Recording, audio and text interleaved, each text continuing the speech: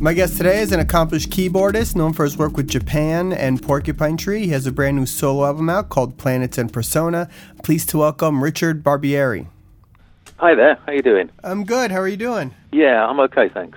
Pleasure to speak with you, man. I'm a big fan of your work, big fan of, Porcupine Tree, your solo stuff and everything. And it's always a pleasure to get to speak to somebody like yourself, especially in another country. I know it's hard to schedule, so thanks for giving me a few minutes. Yeah, no problem. You have a new album that just came out, Planets and Persona. It's your third solo album.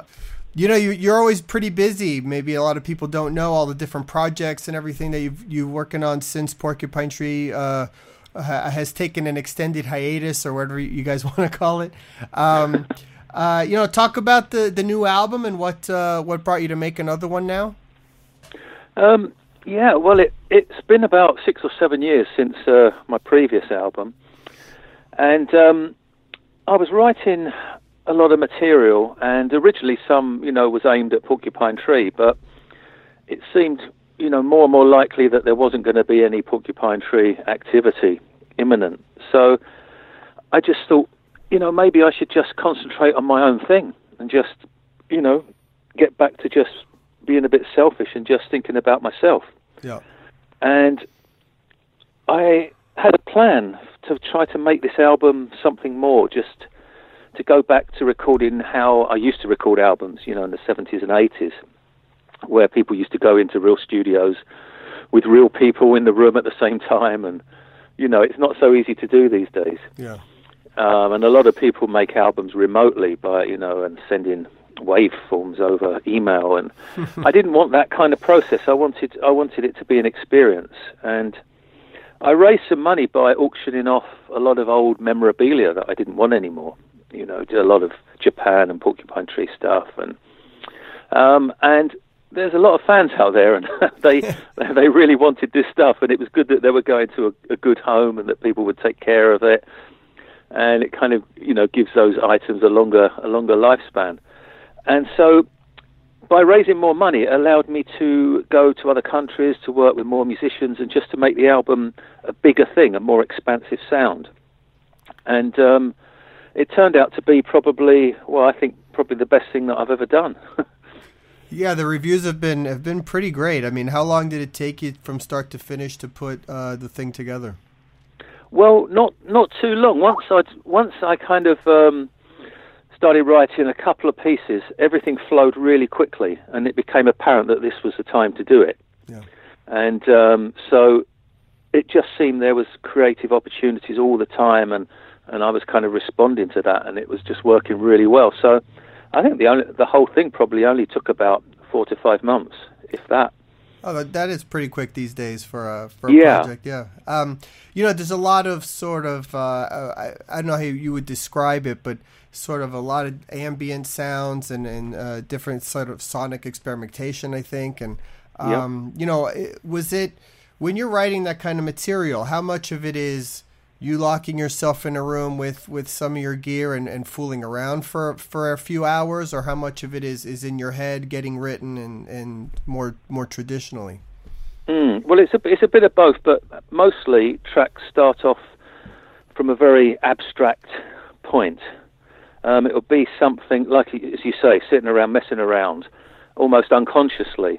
And I tend to set up kind of processes on the computer where accidents will happen, and I don't write in a conventional musical sense with musical theory. So I'll fly in various kind of samples and sounds into rhythm machines, and they'll fire off these sounds at random points, and it will be very kind of abstract, but there'll be something in there that I'll latch onto, and that will be my focus, and then I'll start building around that, and then it will be more musical. And of course, I've already got kind of ideas and concepts in my head anyway, so I take it up to a certain point, but I wanted the musicians on this album to be the kind of featured artists, really. They're the ones who are providing the kind of performances and those kind of really emotional moments. I've kind of just provided a backdrop for that in a way. Yeah, I mean, where does typically has your inspiration come from when you write? Either the solo material or prior stuff that you've worked on before. Well, most of the time my influences aren't actually musical. The things that I like listening to don't necessarily have an influence on the kind of music I like. I'll like Neil Young and Joni Mitchell, but there's nothing of that in my music at all. On the other hand, there are some things that are aspects of what I do. I was quite, I would say I was quite influenced by Robert Wyatt.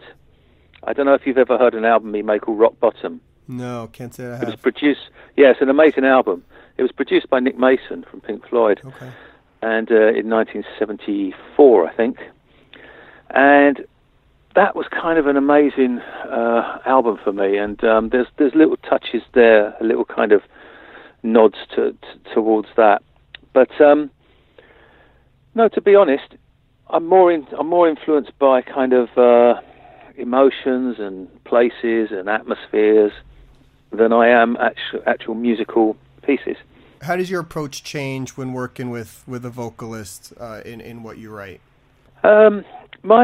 My kind of approach to making music doesn't change, but if you're working with a vocalist, say if I'm working in Porcupine Tree or something, then you're working with songs. So you are you're kind of serving a song. That's the most important thing. But I still work in quite an abstract way. And I think that's one of the things that I kind of added to Porcupine Tree was I brought a more kind of abstract musical sort of sense to it. Yeah. You also worked with Steve Hogarth on a couple of releases over the last few years. Yeah. What were those experiences like working with him? And I'm assuming you're a big Marillion fan.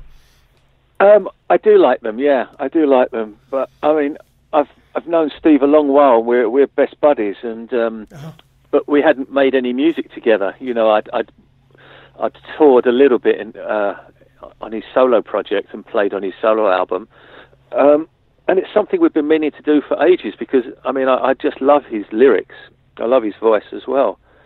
And that was quite a big thing, actually, for me and for him. And that album was a real kind of success for us.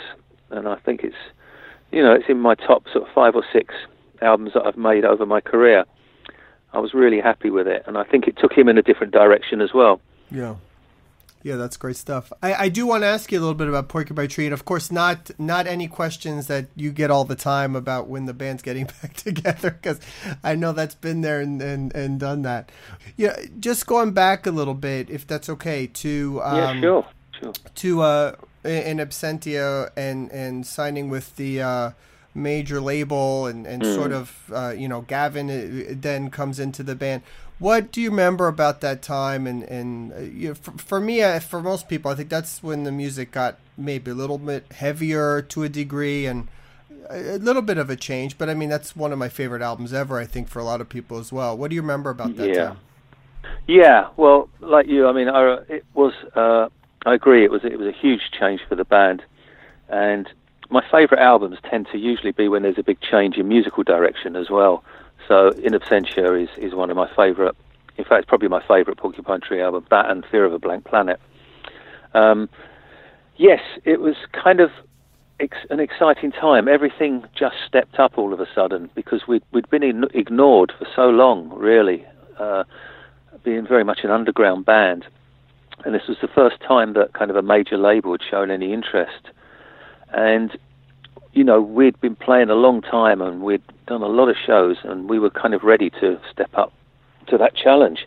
And making the album as well in New York, that was a whole nother vibe as well. So that kind of added to it. And then having Gavin there, that was Gavin's first work with us. That was pretty amazing. And I think everything just kind of stepped up, ramped up. And that was really where I think a lot of people discovered the band. Yeah. Even then, the band, I think, was still, like you said, it went up a level. But could you have seen, fast forward, the 15 years, whatever it is since now, looking back on what the influence of the band has now become towards like the current state of music, because I think it's been pretty significant. Yes. Well, I think we always felt that we should be doing better. We always felt that we should be more successful.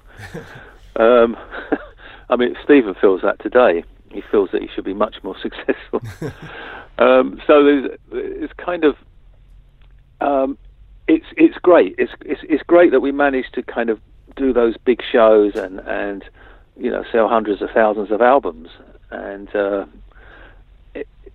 I think it's I think we deserved it, and I think we were slightly different to the other prog bands. I think we just had a little bit more in our armory, if you like. Yeah. That we could take it in other directions. Probably because, Gavin's background wasn't prog. He wasn't interested in progressive music.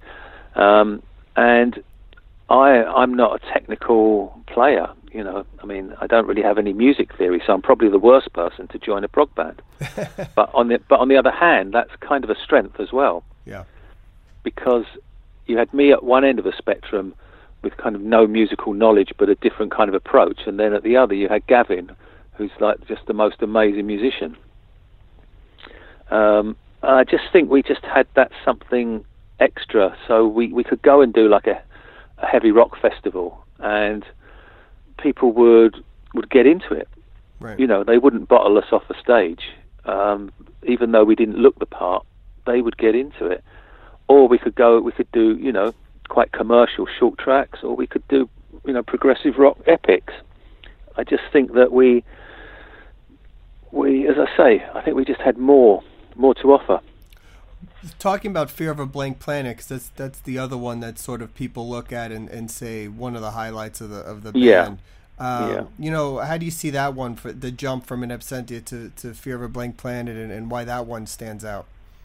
Well, I think it stands out for me as well because it was much more of a group effort. There was much more songwriting going on with the band, much more group jams and sessions, and so there were more co-writes and a lot more arrangement input coming from the band. And I think that always took it in a more interesting direction for me. I think if Stephen was just left on his own, then I don't think the material was as strong. The songs might have been strong, but I think sonically it wasn't as strong. So if you take, for example, the Incident album, I don't really like side one that much anymore. It doesn't hold up for me. Mm-hmm. And I find the disc 2 more interesting. Not song-wise, but sonically wise. And that's because it came out of kind of group writing sessions. That's interesting.